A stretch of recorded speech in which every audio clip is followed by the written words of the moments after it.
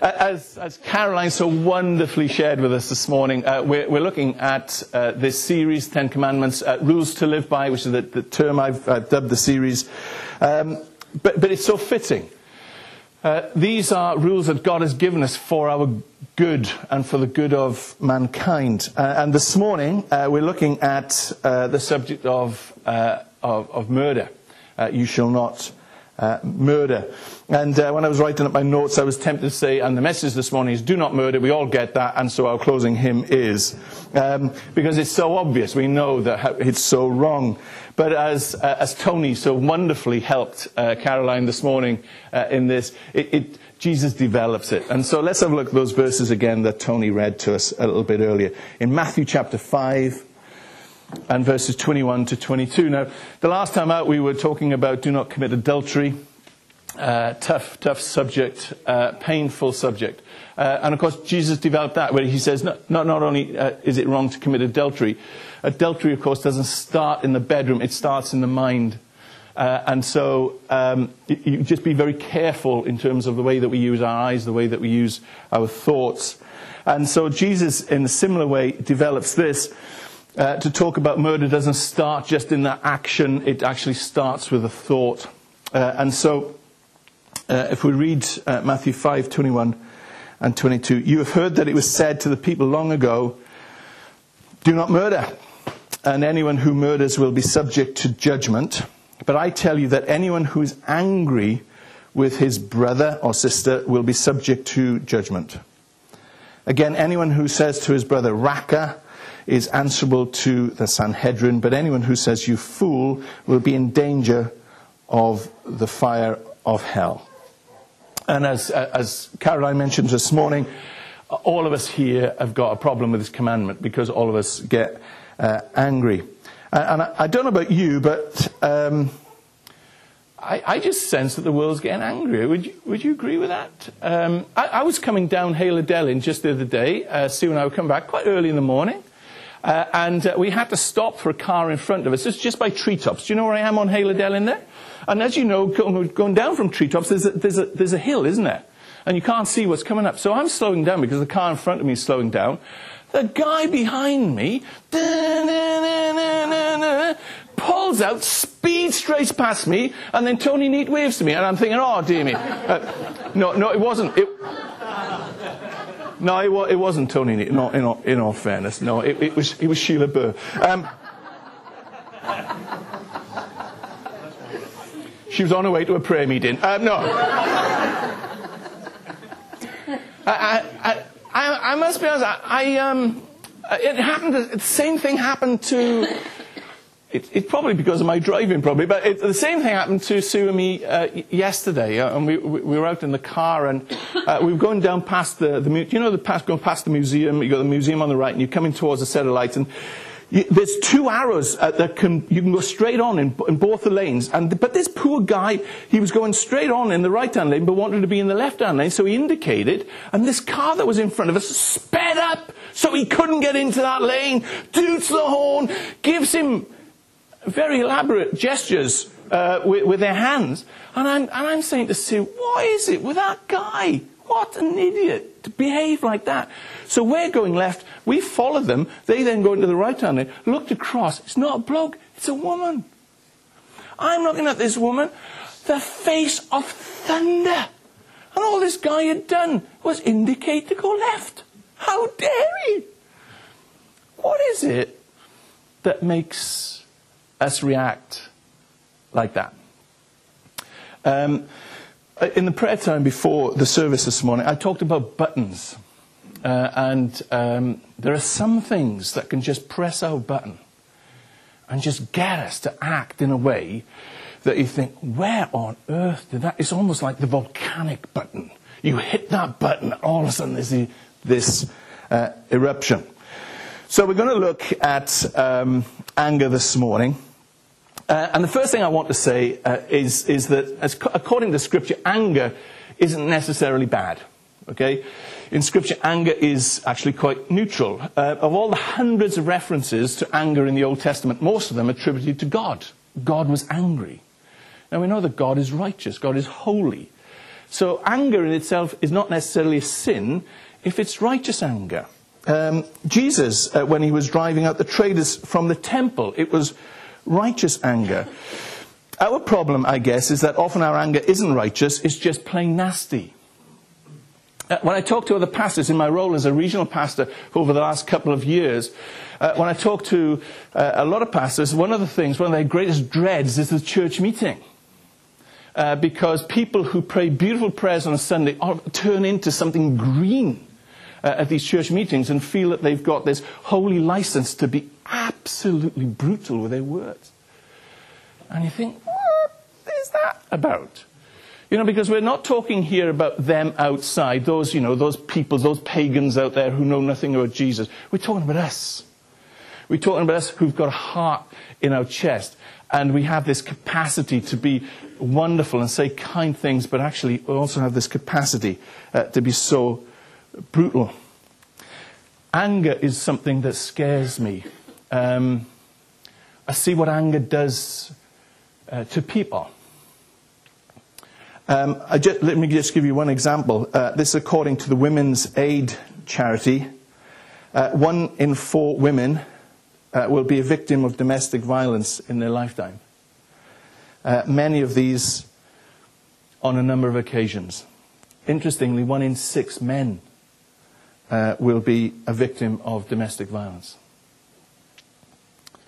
One incident of domestic violence is reported to the police every minute. Every minute. On average, 2 women a week are killed by a current or former male partner. And much of this is fueled by anger, by rage. And the sad truth is that we know that this happens in Christian homes too. And it could be happening to you as you sat here this morning. And nobody will know because you're too ashamed or you're too afraid to say anything.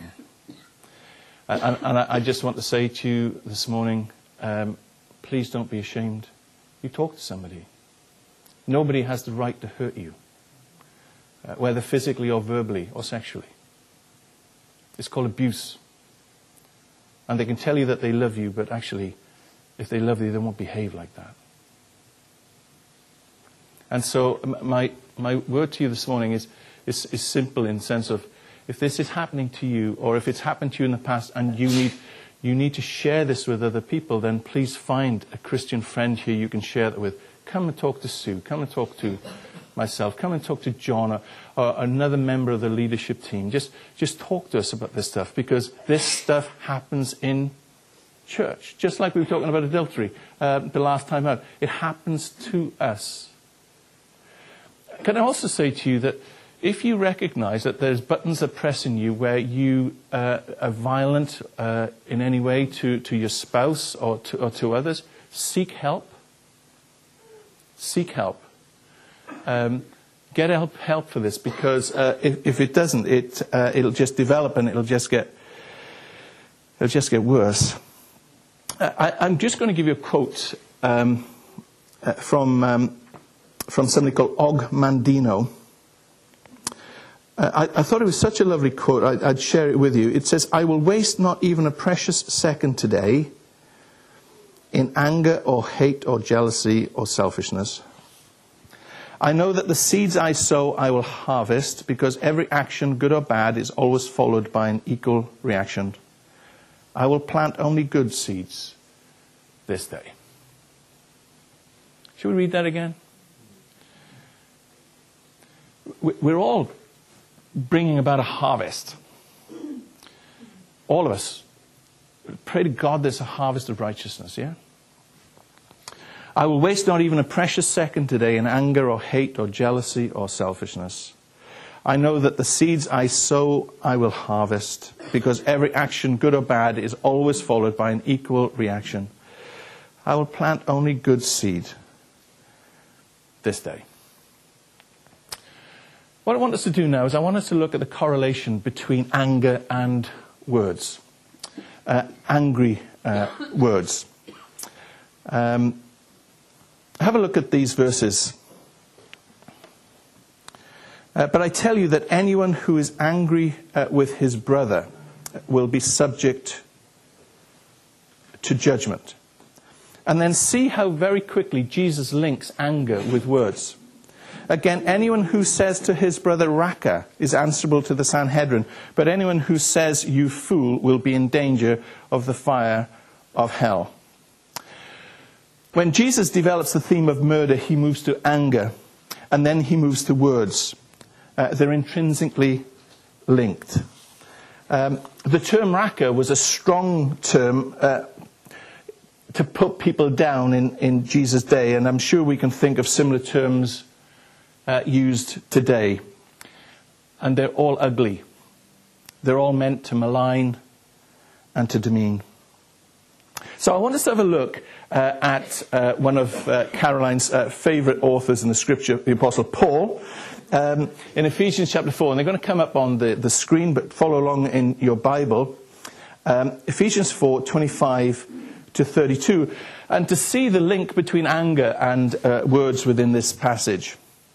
So Paul writes, therefore each of you must put off falsehood and speak truthfully to his neighbour, for we are all members of one body. In your anger, do not sin. There it is again, the neutrality of anger. It doesn't necessarily have to be sinful, but for us, often it is. Do not let the sun go down while you are still angry. As somebody once said, you don't sleep off anger, you sleep it in. Don't go to bed angry. And do not give the devil a foothold. He who has been stealing must steal no longer, but must work, doing something useful with his own hands, that he may have something to share with those in need. Do not let any unwholesome talk come out of your mouths, but only what is helpful for building others up according to their needs, that it may benefit those who listen. And do not grieve the Holy Spirit of God, with whom you were sealed for the day of redemption. Get rid of all bitterness, rage and anger, brawling and slander, along with every form of malice. Be kind and compassionate to one another, forgiving each other, just as in Christ God forgave you. And in verse 29 it says, do not let any unwholesome talk come out of your mouths. Very interesting term, that word unwholesome.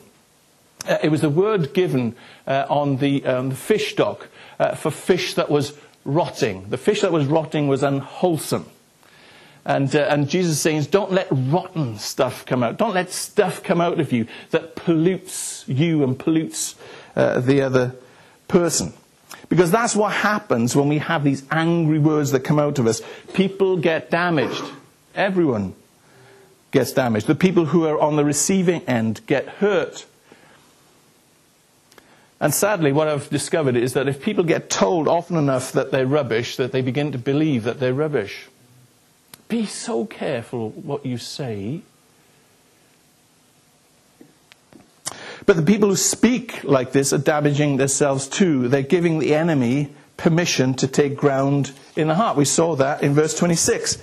In your anger do not sin, do not let the sun go down while you are still angry, and do not give the devil a foothold. I've talked about this a lot. See, when we sin, not only are we saddening Jesus Christ and God the Father and God the Spirit, we're also giving territory to the enemy. Which is why it becomes easier to sin next time, because we're handing over authority of our heart to our enemy. Now, why would anybody do that? But that's what we do. And so what happens is that they take more territory of your heart. And your heart, instead of becoming this incredible thing it is, it becomes like a walnut. Small, gnarled, hard. The damage it does to yourself is quite remarkable. How do you regain that territory? Well, it's quite simple. It's the language of Scripture. You confess your sin. And I think what's important there is that you don't say a generic prayer. You need to confess the things that you've done, or the words that you've said. Maybe write them out. I've actually done this. I've had the practice of, when I've been confessing to God, confessing exactly what it is I need to confess. Not some sort of generic term that actually doesn't make me feel as bad as I need to. I need to face and confront the issues that I'm confessing.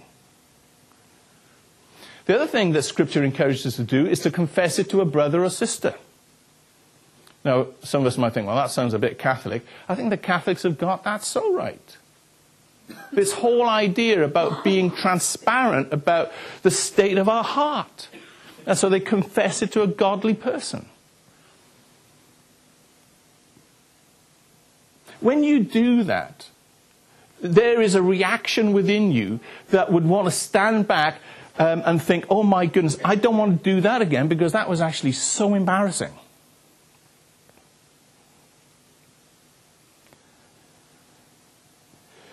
I've been married for 37 years this year, and Sue has said she's enjoyed 3 of them. And those 3 are the ones to come. I know how dangerous words are. I've said things to Sue in the past that I'd give anything to take back. But you can't.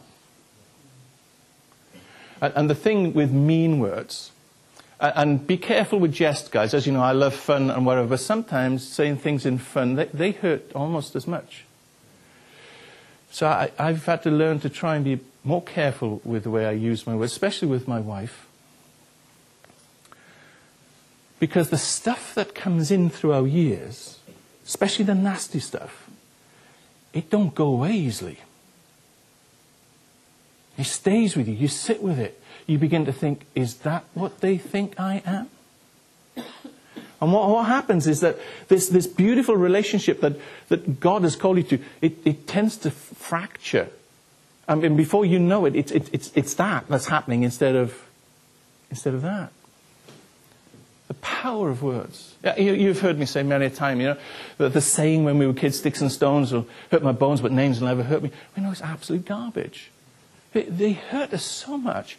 And I was reading an article this week, came through on my news feed, and halfway down, the person that was commenting on it is a member of our church. And I'm thinking, oh, that's so neat, isn't it? That they're commenting on it. And then what they were talking about was the way that social media is being used I'm a big fan of the internet, okay? I would be lost without the internet, but so much within the internet can be used destructively.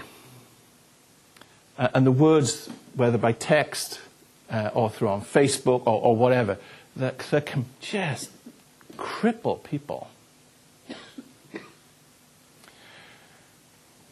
My mum, God bless her, used to say to me when I was to get angry when I was a child, she said, Dave, before you say anything, count to 10. And she said, if you're still angry, keep counting. It's wise words, aren't they?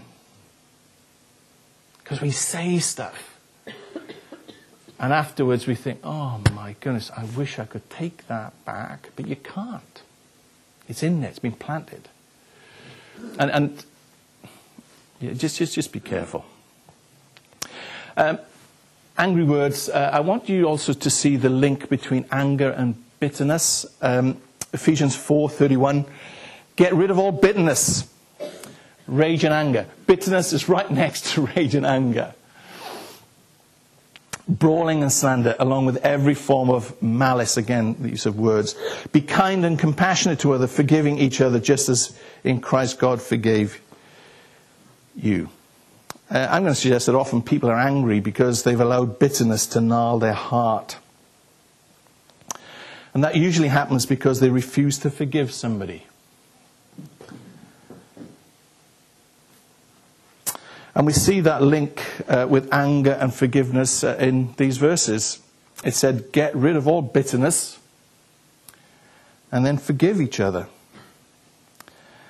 And I can't remember who said it now, but forgiveness seems a great idea until you've got somebody to forgive. And I try not to be trite in what I say to you because I try to be real. Some of you have had stuff done to you that I don't know how you begin to forgive. But God says to you, if you don't forgive, you lose who I created you to be.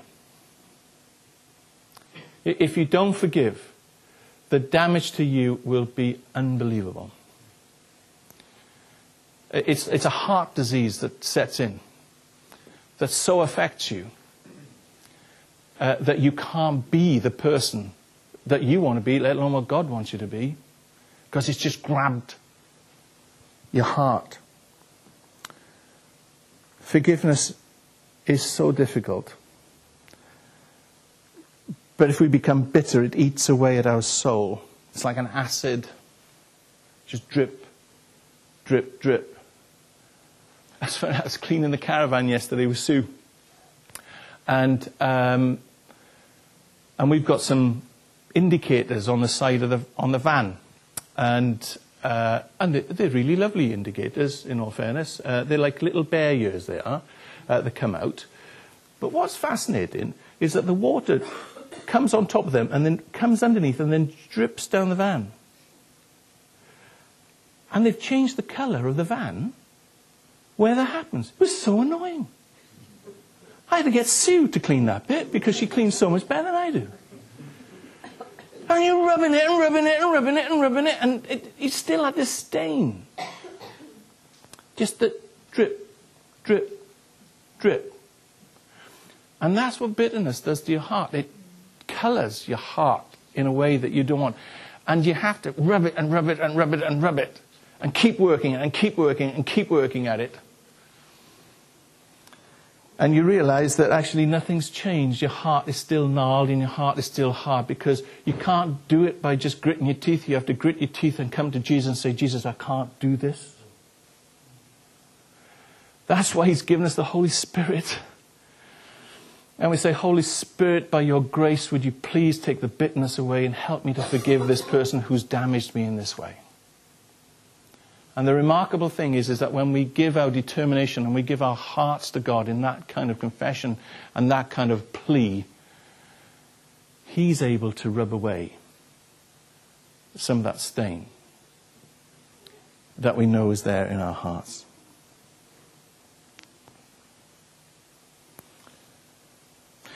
You might say to me, Dave, I know it says this in the Bible, but I just can't do it. And I get that. I get that. But I'd point you to this verse in verse 32, when it says, be kind and compassionate to one another, forgiving each other, just as in Christ God forgave you. Because I've had to forgive people some pretty big things, to be honest, over the years. Pretty big things. And I've had to go to God and say, God, I can't do this. You can. Help me, please, by your strength, to be able to forgive these people. And it's not an overnight thing. It doesn't happen just with one prayer. Not for me, it doesn't anyway. But it's this determination to keep coming to God and just saying, God, will you please, please. You see, because when you realize how much God has forgiven you, it opens the door of possibility for you to forgive somebody else. We're going to come around the table shortly, and that speaks about forgiveness, which I can't even comprehend. And because I've been forgiven, it gives me that possibility of forgiving others. Sometimes our bitterness isn't with other people. Sometimes our bitterness is with God. I thought Caroline touched on this morning. Cain was miffed with God. Don't even look at my offering. How come it's always about Abel? And we get on our high horse and we pretend we're God, and we put God in the dock, which I thought you did really well this morning. Because that's what we do. And so Cain wasn't miffed with Abel. I'm sure he was miffed with Abel, but he was particularly miffed with God. And he took it out on Abel. Fascinating, one of my favourite little prophecies in the Old Testament is Jonah. And you see Jonah, this man of God, who's absolutely incensed with God. Furious with God. Why? Because God dared to love a group of people that he didn't love. They deserve God's judgment and God wants to bless them. Oh my goodness, how many Christians have you seen with placards up about hating homosexuals or hating Muslims or hating this or hating that? And God weeps. But we justify our hatred. And because God doesn't act the way that we want to act, we get angry with him. Or what about last week?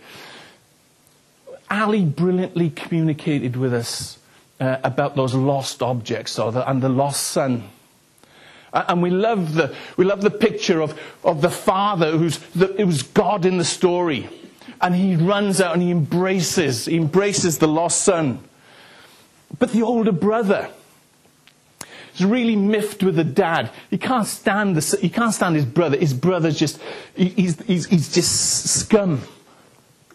How dare you, Dad, kill the fattened calf and embrace scum?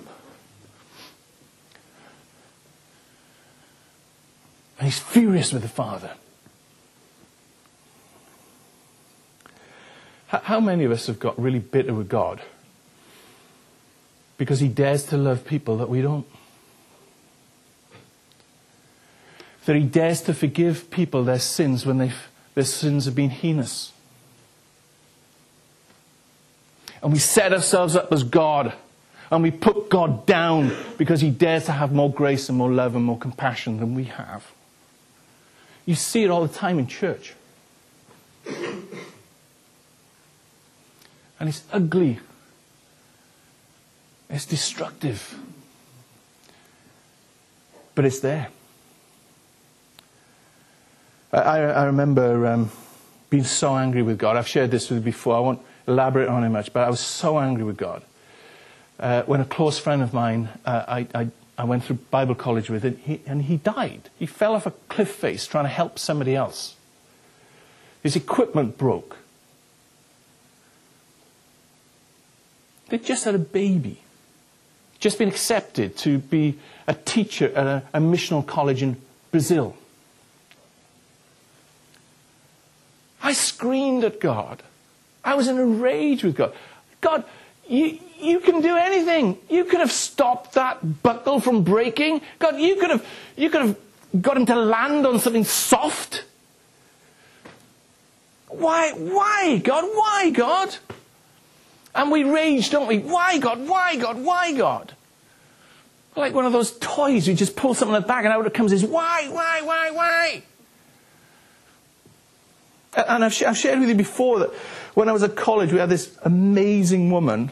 How often is it that the really spiritual people are often women? Guys, there's something not right there. I love the fact that we have spiritual women, but guys, don't we need spiritual men? To lead our homes? To be leaders in our workplace? But anyways, this woman, she's half a pint. She made Sue look tall, right? And she stood behind the lectern. We didn't know she was there until she started speaking. And then somebody brought a box. And she literally stood on the box so we could see her just peering up above the lectern. And she talked about her life in giving her, she was a medical doctor and she was a missionary out in Africa, and she talked about giving and giving and giving and seeing so little fruit. And then one day some armed rebels came and they savaged the mission station that she was at, and the women were given special treatment, if you know what I mean. And she was given special treatment again and again. And she's there talking to us. And honestly, there is not a dry eye in the place, because this woman is talking about this experience of serving God and this horrendous thing happening. And then she said these words about learning to thank God for the things that she'd never understand. And I'm sat there thinking, I'm not worthy to be in the same room as a woman with this kind of faith. Because so often my sentence, all it does is just end with why, and she's asking God to be able to say thank you for the things that has been entrusted to her that she'll never understand. I'm going, wow, that's faith of another kind. And perhaps, just perhaps, it's why she took this little bundle of a woman who'd been so savaged by these men, who then gets back on the plane, goes back to Africa and starts serving, and reaps a harvest of incredible souls won to Christ. And you think, oh my goodness, is there any purpose or whatever? I have no idea. All I know is that even from our deepest pain and wreckage, God is able to build something beautiful. It's an incredible truth. But often we won't allow ourselves to see the fruit because we just become so bitter. I mean, we can be bitter about all sorts of things.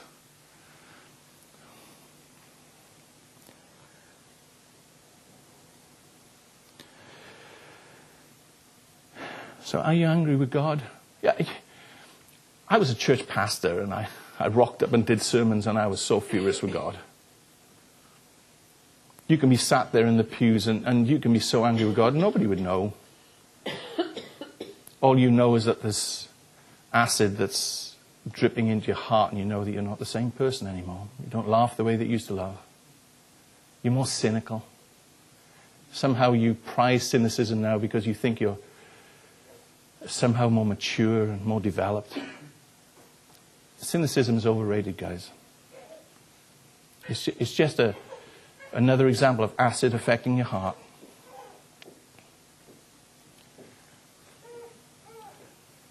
Scream out to God. That's what the psalmist did. They told God exactly how they felt.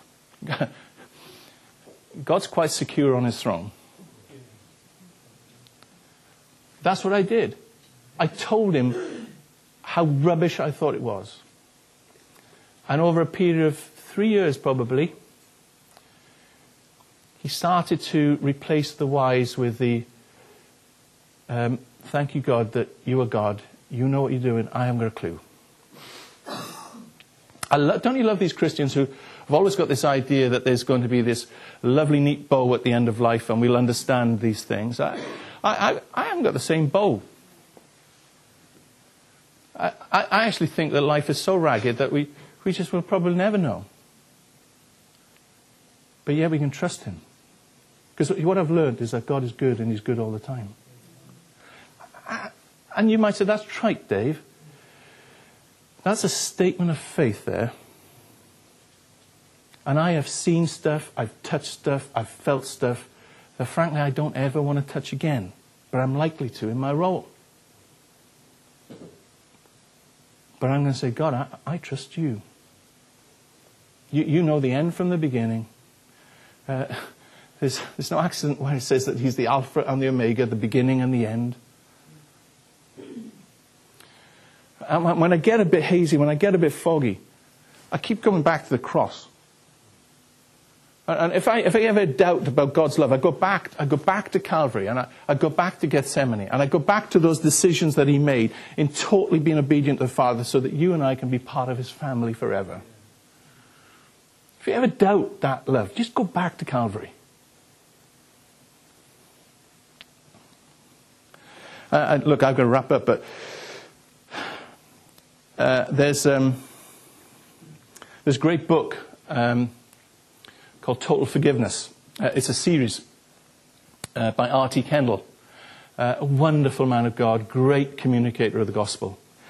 And in one of these books, it's called Totally Forgiving Yourself. Because some of us can't. You might have done something, or you may not have done something. And it doesn't matter how many times you read in the scripture that God has forgiven you, you just can't accept it for yourself. Because you deserve punishment. That's what you worked out. Hey, newsflash. We all deserve punishment. That's why Christ died for us. But Christ died for us so that we wouldn't be punished, but we would be saved. That we would be healed, that we'd be reconciled. I don't care what it is that you've done. I don't care what stuff you're ashamed of. I tell you what, you are not irredeemable. You're not without hope. Christ has died for your sins. Full stop. Christ can heal you. Christ wants to heal you. Christ is not ashamed of you. Christ is passionate about you. And he's passionate about me. For years I suffered with self-worth. Nobody would have known it, because I'm just a chopsy whatever. I couldn't take my eyes off the stain of sin in my heart. Because, do you know, when we're honest with ourselves, we know the stain that's there. But somehow I'd elevated the stain above God's power to heal it and cleanse it. The enemy does a number on us.